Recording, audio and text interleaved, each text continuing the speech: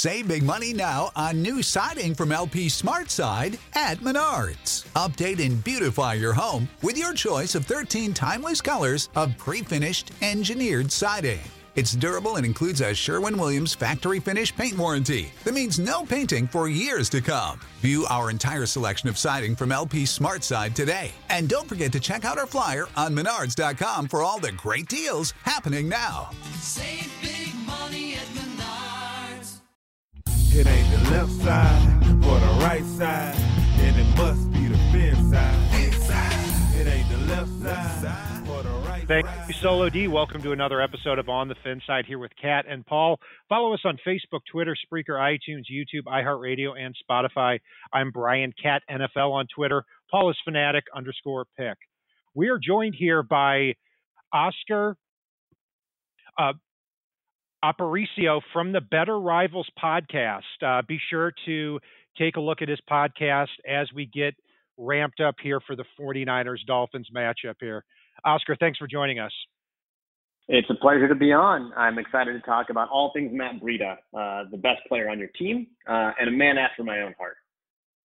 So what's the backstory with that? I've heard you talk about Matt Breida a couple of times, and he's a Dolphins trade for him, a fifth-round pick on draft day here. And, you know, it seemed like he's somebody that over the last 2 years for the 49ers had spurts where he was just incredible. And then they trade him for a fifth-round pick. And now he's, you know, playing second fiddle to Myles Gaskin here.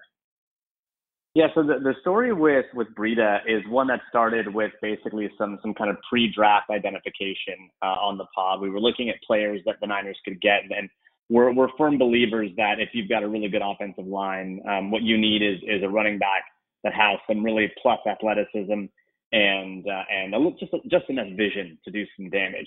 And a lot of times you can get those players as undrafted free agents. And so when the Niners signed him as an undrafted free agent, I was immediately like, this guy is going to be so great. He's going to be amazing. Trust me. You know, a little in jest, but I did believe that he had an opportunity to be a pretty good back for the 49ers.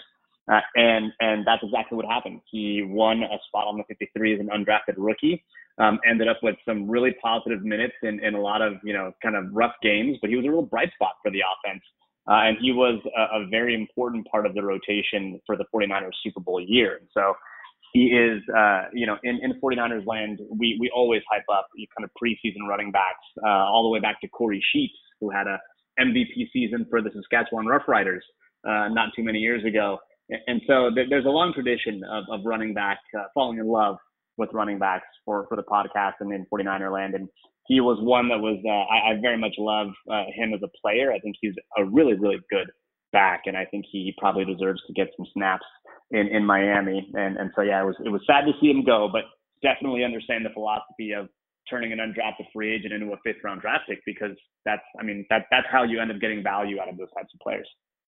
You know, sticking with the 49ers at running back, Raheem Mostert, actually his first NFL game was with the Miami Dolphins. He played one game as a kick returner.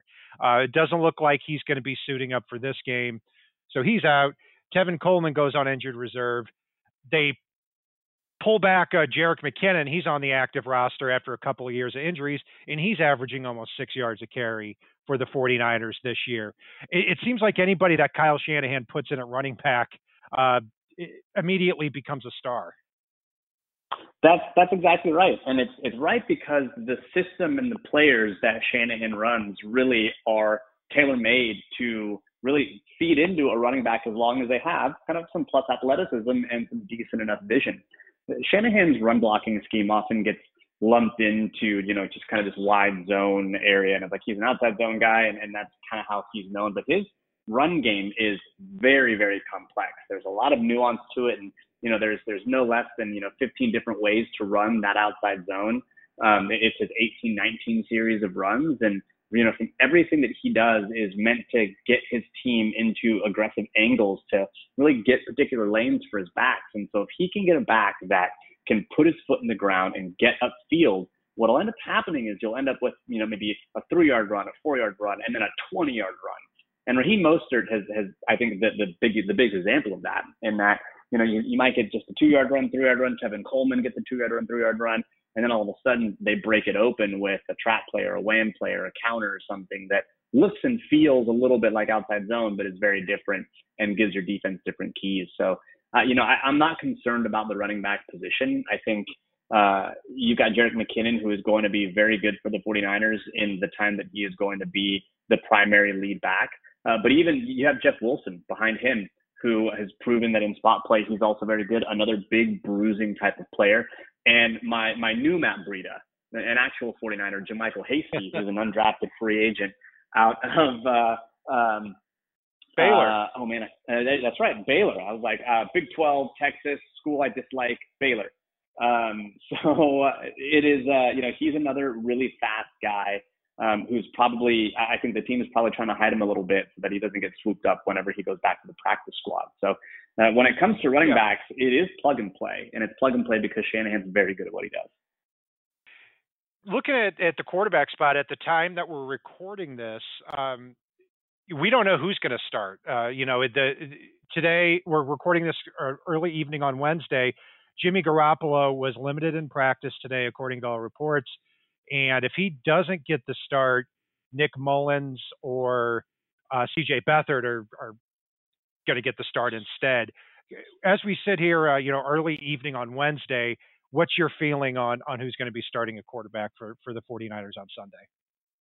This is certainly my gut. It's not any inside info. It's not any bit of reporting or anything. But I think if Garoppolo's ankle is not yet ready, I think Shanahan's going to put CJ Beathard in at quarterback. And I think that because Shanahan has always had a love affair with CJ Beathard. This is a player that he traded up to draft in the third round of the draft in 2017. This was going to be his version of the Kirk Cousins reclamation project.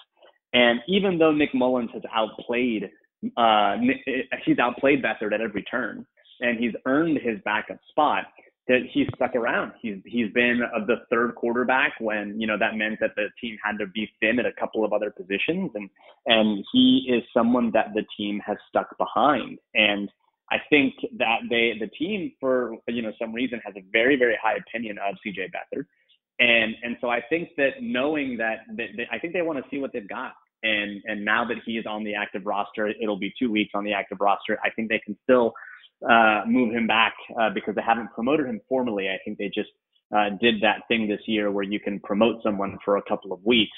I think it'll give them an opportunity to really see what they have in CJ Beathard, knowing that Nick Mullins is a restricted free agent next year. And he, last week's game notwithstanding, may have played earlier in his career well enough to get an offer from another team.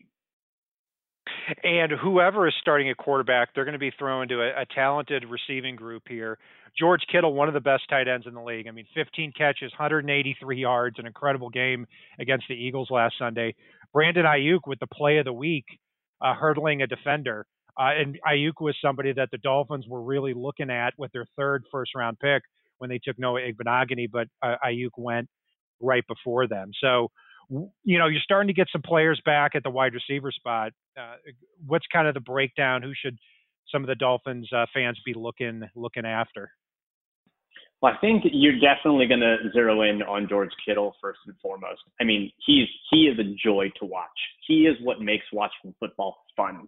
He's a football player first and foremost. In the game last week against the Eagles, he averaged 5.3 yards after the catch and accounted for nearly half of the 49ers' air yards. So basically, he not only caught lots of air yards, and then he was able to gain another 5 yards on top of that. He's an absolute joy. So that's definitely someone the Niners are going to target early and often. And if they're in a high leverage situation, third and short, something like that, they're going to run a choice route or an in-breaking route to George Kittle because he's got very, very good hands. And he is not always going to go down on the first contact, as many teams know at this point. Apparently, his face mask is the only way that teams can get him down. The Eagles have done it, and the Saints did it last year as well. But Brandon Ayuk and Deebo Samuel, I think, are the two receivers that you hope end up playing a lot of snaps. Deebo Samuel's coming back from a Jones fracture, though, and that fracture is very tricky. It kept Trent Taylor, another of the Niners wide receivers, out for a whole year because of complications with that injury. It's a low blood flow area, so it gets really, really tricky. He played 7 or 8 snaps last night. Deebo Samuel did. And they had a couple of plays specifically dialed up for him, a couple of, fly sweeps and getting him on the edge in some screen situations. So I think Brandon Ayuk is really the guy that if you can get the ball in his hands, he's absolutely electric.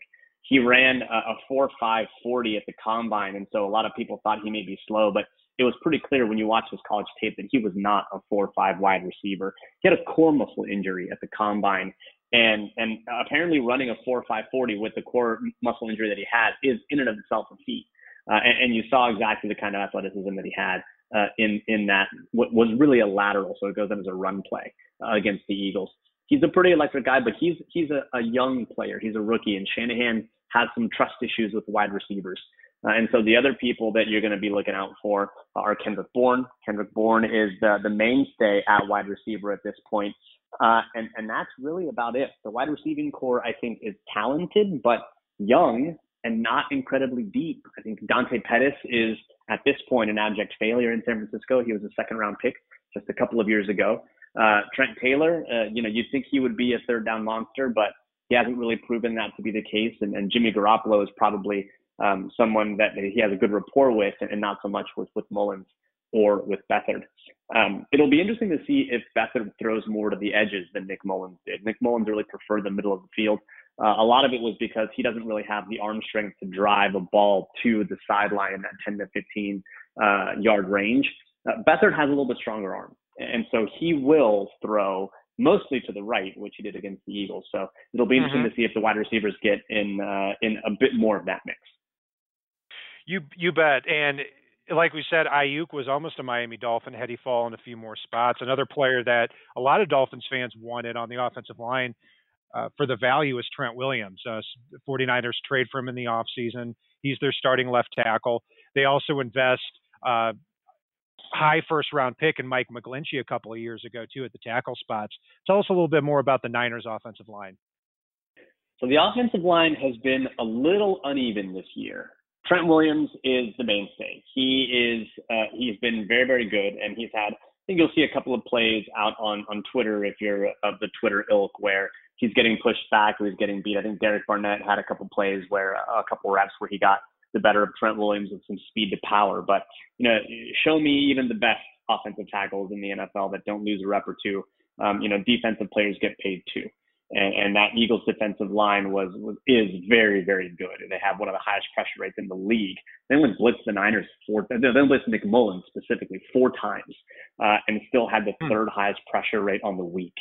So they were a talented offensive line. But I think when you move to the right from Trent Williams, you look at left guard Laken Tomlinson. He was a reclamation project from Detroit. He's historically played well and has been one of the most consistent I think blockers for the 49ers, but he's having some issues this year with consistency. Starting center is out. You've got a backup center that's playing similarly okay. Once you start getting to the right of the offensive line, that's where you start to worry a bit. Mike McGlinchey, right tackle, and the right guard, Dan Brunskill, who came in last year and actually played tackle, but was one of the 5 best offensive linemen. And so they thought, hey, why don't we play you at guard? And Dan Brunskill has not had a good season at guard. He's had a very, very up and down games where he's had some good pass protection, but also some just abject failures. He gets over his feet a lot. He just seems a little out of his depth and out of place.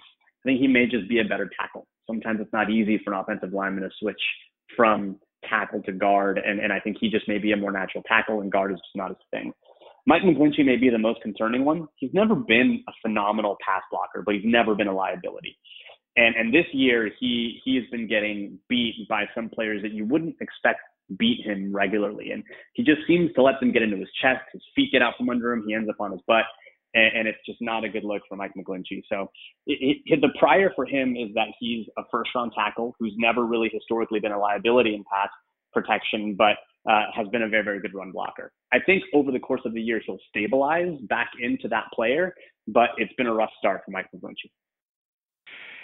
Yeah, and one interesting matchup, which you said with McGlinchey, is going to be Emmanuel Ogbah going up against him at that right tackle spot. Because for the Dolphins, when Emmanuel Ogbah has been able to put pressure on the quarterback, the defense has played significantly better. So that's one matchup to certainly look out for when the Dolphins play the 49ers. On the defensive side of the ball, can't even blame the 49ers here. I mean, they trade for D Ford um, last year. Nick Bosa wins defensive MVP. They have a dominant defense. DeForest Buckner gets traded this past offseason. Richard Sherman had a great year last year, and now he looks like he's not going to be ready for the game. More like a week 6 or week 7 return based on reports. So it's incredible that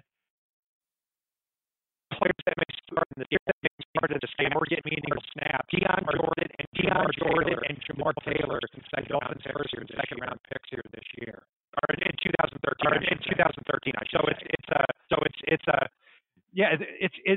It's looking like a depleted unit here for the 49ers. How are they going to patch things together? I don't know that they will. It's really tough, man. You were scraping the bottom of the barrel here. I mean, you were trying to field a competent NFL defense with replacement players, with players that you are literally signing off the street, plugging in, and then having to do that with another player because they tear their bicep. That's what happened with Ezekiel Ansah. He kind of held out. He knew the Niners wanted him, and they finally got enough injuries where he got another I think extra $1 million or $2 million out of the contract. And then he promptly ruptures his bicep tendon. That's awful, but this is where we're at when it comes to the defensive line for the 49ers. And I think the unfortunate part is that the defense philosophy and the construction of that unit was front to back.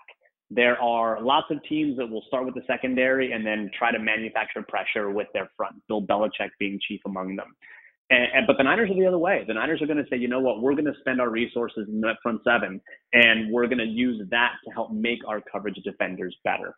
Well, now your front seven is Deion Jordan, who is on a bit of a reclamation tour and has played okay at spots, but there's a reason he was available at the beginning of the year. I mean, Nick Bosa's not there. D Ford is injured. It really is rough. You've got basically, Kevin Givens, who's another new player for the 49ers, who's coming in and playing okay. But I think some 49er fans are acting like he's the second coming of Nick Bosa, and he's a street free agent who was available, and they just promoted Alex Barrett from the practice squad to that defensive line. So it's definitely rough going for what the team thinks is a strength. And I think Javon Kinlaw, the rookie, the first round pick out of South Carolina, he's played very, very well so far. I don't think anyone was expecting him to be a plug and play replacement of DeForest Buckner, but he's been playing very well. And so is Eric Armstead. Eric Armstead has been playing up to his contract. And that's always the worry when you give someone a big money deal, is that all of a sudden you're not going to get value out of that contract because they're not playing up to it. But he's also played very well as well. They just don't have the speed that they need to really get after players. And they don't have the waves of players that they could send for a quarterback in that year, in the Super Bowl year. So it's definitely rough goings. It's not a lot of household names. You're talking about Kevin Givens. You're talking about, players that Kerry Hyder, that just, you're like, who? DJ Jones, the nose tackle. It's not a lot of pizzazz there on a line that is supposedly the strength of the team. Yeah, and Javon Kinlaw is another player that Dolphins fans were looking at as possibly a mid-first round pick when they took Austin Jackson. So it's not a surprise he's doing well there, starting out his career with the 49ers. Eric Armstead, like you said, I mean, he signed a big contract this past offseason. How has his role changed here this year, if at all? Because it looks like he's playing a little bit more defensive end, or at least he's listed that way on the depth chart. Yeah, so Eric Armstead, where he really shines is he shines as an end on base down. So first and second down, he's really strong on the edge, especially against the run. But then on passing downs, he'll kick inside along the interior. And so when the Niners were wreaking havoc on teams during their Super Bowl year, it was him and DeForest Buckner on the interior and D Ford and Bosa on the edges. They were much better, more natural athletes on the edge. And that's where Eric Armstead really shines. But because the Niners don't have a lot of athleticism on the edge outside of Deion Jordan, he's had to stay on the edge a whole heck of a lot more than he did last season. And he can do some productive things. I mean, he's got 2 sacks on the year, 18 pressures, so he can do some productive stuff from the edge. but he's not the guy who can scream around the edge. He's not going to have that wicked bend to kind of get around or under a tackle. It's not really his game. His game is a bit more power, and he's much more athletic than interior guards or interior offensive linemen, which is where he gets all of the sacks. In fact, in 2019, every single one of his sacks came from the interior, and now he's rushing primarily from the outside. So that's where I think, he's still a very, very good player and still living up to his contract. But because of the shuffling the Niners have had to do on that offensive line, he's not able to be put in the position that maximizes his skill set. Yeah, at the linebacker spot, taking a look at them, a player that sounds like he's turned into a pretty good athlete for the Niners at the line is Fred Warner. He might up a lot against Mike Gesicki, or at least patrolling the middle. How does the linebacker in the middle of that defense? So I think Fred Warner is on his trajectory to be an all-pro player. He is the best player on the 49ers defense right now. And even when Richard Sherman comes back, I think that you could make the argument that he's maybe one of the best coverage players for the 49ers right now. I think Nick Bosa is still a better overall defender than him. But I think if you exclude Nick Bosa, Fred Warner is one of the best players. He's one of the best linebackers, I think, currently in the NFL. He's been growing as a linebacker. And what he's just so smart. He's never in the wrong spot. And he's very, very good in coverage. When, one of the things that NFL offenses love to do is just throw a crosser across the middle of the field. And it's really difficult for a linebacker to kind of be a run-first defender, take a couple of steps up, realize it's a pass, and then turn your head and try to catch whatever's crossing the middle of the field. Fred Warner does that so incredibly well. He's able to drive down on plays. I mean, we had a 4th and 1 play a couple weeks ago where it almost looked like he was blitzing, even though he wasn't, just because of his play recognition. He got into the backfield and stopped the play on 4th and 1. He already has an interception on the year. He is very, very good. And it's been a steady growth for him. And he didn't come into the league with a lot of fanfare. He's a 3rd round pick, but he was primarily a coverage defender in college. So he is the modern linebacker. The Niners have had a long history of very, very good linebackers. And you think of the Patrick Willis linebackers, the Navarro Bowman linebackers. They were run-first defenders that were very good in coverage. I think Fred Warner is a very good coverage defender who's also good against the run. And he's also similarly a joy to watch. When I'm watching film, George Kittle's a guy I watch on offense, and Fred Warner's a guy I watch on defense. He's really good. Finally, at defensive back, I don't have to tell you, but Richard Sherman's out. K'Waun Williams, their nickelback, goes on injured reserve here. Ahkello Witherspoon may not play in this game. Who do you see lining up for the 49ers at cornerback? We know that you're going to have Jaquiski Tartt and Jimmy Ward at the safety spots, but who do you see getting most of the snaps at that cornerback spot as we record this show? Man, I feel like the 49ers, especially defense, and maybe sometimes offense, with Jordan Reed is like where flailing careers go to get reborn. You've got Dion Jordan, you've got Jordan Reed, and on defense, you've got Jason Verrett. Jason Verrett's not someone you may have thought about often, but he still plays football. He hasn't played a full season, I think, in his entire career. But the Niners signed him on a modest 1-year deal last year. He promptly played 3 snaps, was roasted on 2 of them, got a defensive interference penalty or a pass interference penalty, and then was beaten for a touchdown, and then sprained his ankle and was out for the year. So this year, though, the Niners felt enough that he had shown enough in practice and in camp last year that he merited another shot. And honestly, I'm glad they did, because he is, now that Richard Sherman is out, really been through 2 games, one of the better coverage defenders for the 49ers at defensive back. Now, that doesn't mean that he's been fantastic or that he's been completely lights out, but the Niners would be in a much worse position were it not for having signed Jason Verrett. So I think, overall, he's, been targeted 6 times, not targeted a high amount of times, but he's only allowing 6 yards per reception. So it's pretty good. He hasn't been tested a whole heck of a lot, but it's good that they can trot out a functional corner on one side of the field, because, on the other side, when you're looking at Dante Johnson, who would start if Emmanuel Moseley and Ahkello Witherspoon are both out, he's probably been cut and re-signed by the Niners more often than just about maybe anyone in the league. I think I was talking to someone the other day, and you know, Killmonger, the Marvel villain from Black Panther, how he's got like a notch on his chest. Yeah, every one of those notches is one time for every time that he's been released and re-signed by the Niners. That's what Dante Johnson looks like when he takes his pads off. But he's here. He knows the system. He's a big athletic guy. He's just not very good. And now with K'Waun Williams out, you've got Jamar Taylor, who was released before the season started. He took all of it because K'Waun Williams was injured in camp as well. Jamar Taylor takes all the snaps and by all accounts plays okay. But then because of a numbers game, actually ends up getting cut by the Niners, and he's still available for them. So he's now going to be playing in the slot. It's going to be not great. I mean, the Eagles really tried to take advantage of the 49ers' lack of depth at corner because they basically went 5 wide or 4 wide as often as they could to try and test that depth. This is where the Niners are going to really rely on their linebackers, you know, Quan Alexander and Fred Warner to be more coverage defenders and play more underneath zone. Because I don't know that they have the cornerbacks to try to man up with people. Jamar Taylor, since he's left Miami, has been with 6 different teams here since 2016, with currently being on the San Francisco 49ers. So he has certainly bounced around the league a lot. Jason Verrett at the other side, I loved him as a first-round pick coming out of TCU with the Chargers back in 2014.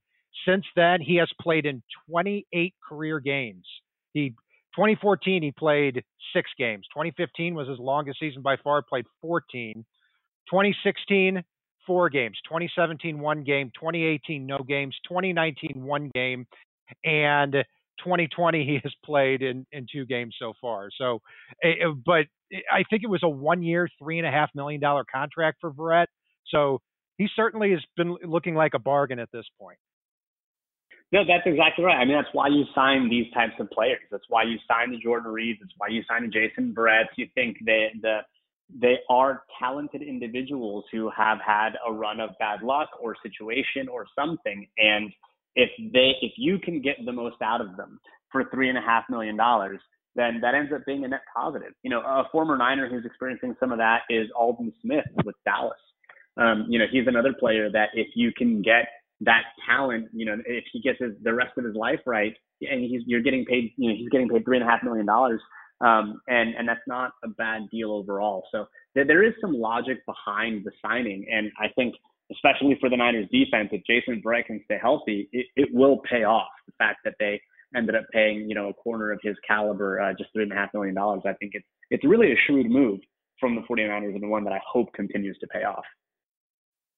Oscar Aparicio from the Better Rivals podcast joining us here on the Fin Side. Before we let you go, Oscar, and we really appreciate you joining us here, what is your score prediction for this game between the Dolphins and the 49ers? Oh, man. I think that this Dolphins game is going to be a little cagey for the 49ers. I think Fitzmagic is going to do some things that are not going to be good for 49ers fans. I think it's going to be a wild game. I don't know that it's going to be a tight game like we saw against the Eagles, but it's certainly not going to be a blowout from the 49ers like we saw in New Jersey when they played the Giants and the Jets. I think it really all hinges on what happens with Jimmy Garoppolo.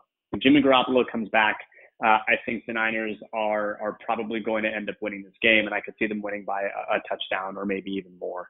But if it's going to be Nick Mullins or C.J. Beathard, I think it'll be C.J. Beathard.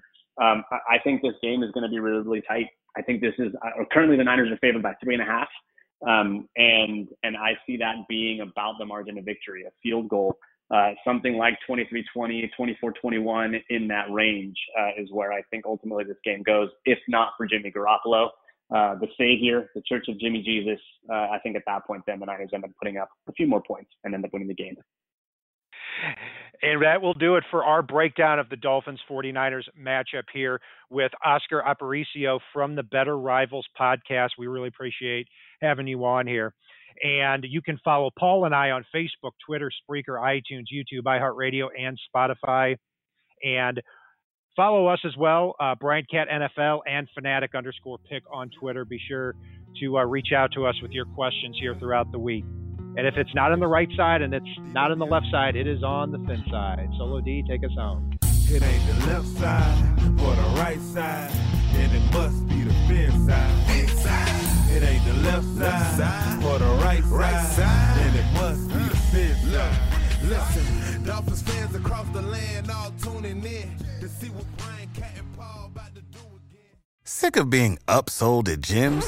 My guy, you're currently a base member? For $90 more, I can upgrade you to our Shred membership. For $130 more, you'll be a Swole member. And for just $300 more, you'll reach Sweat Platinum.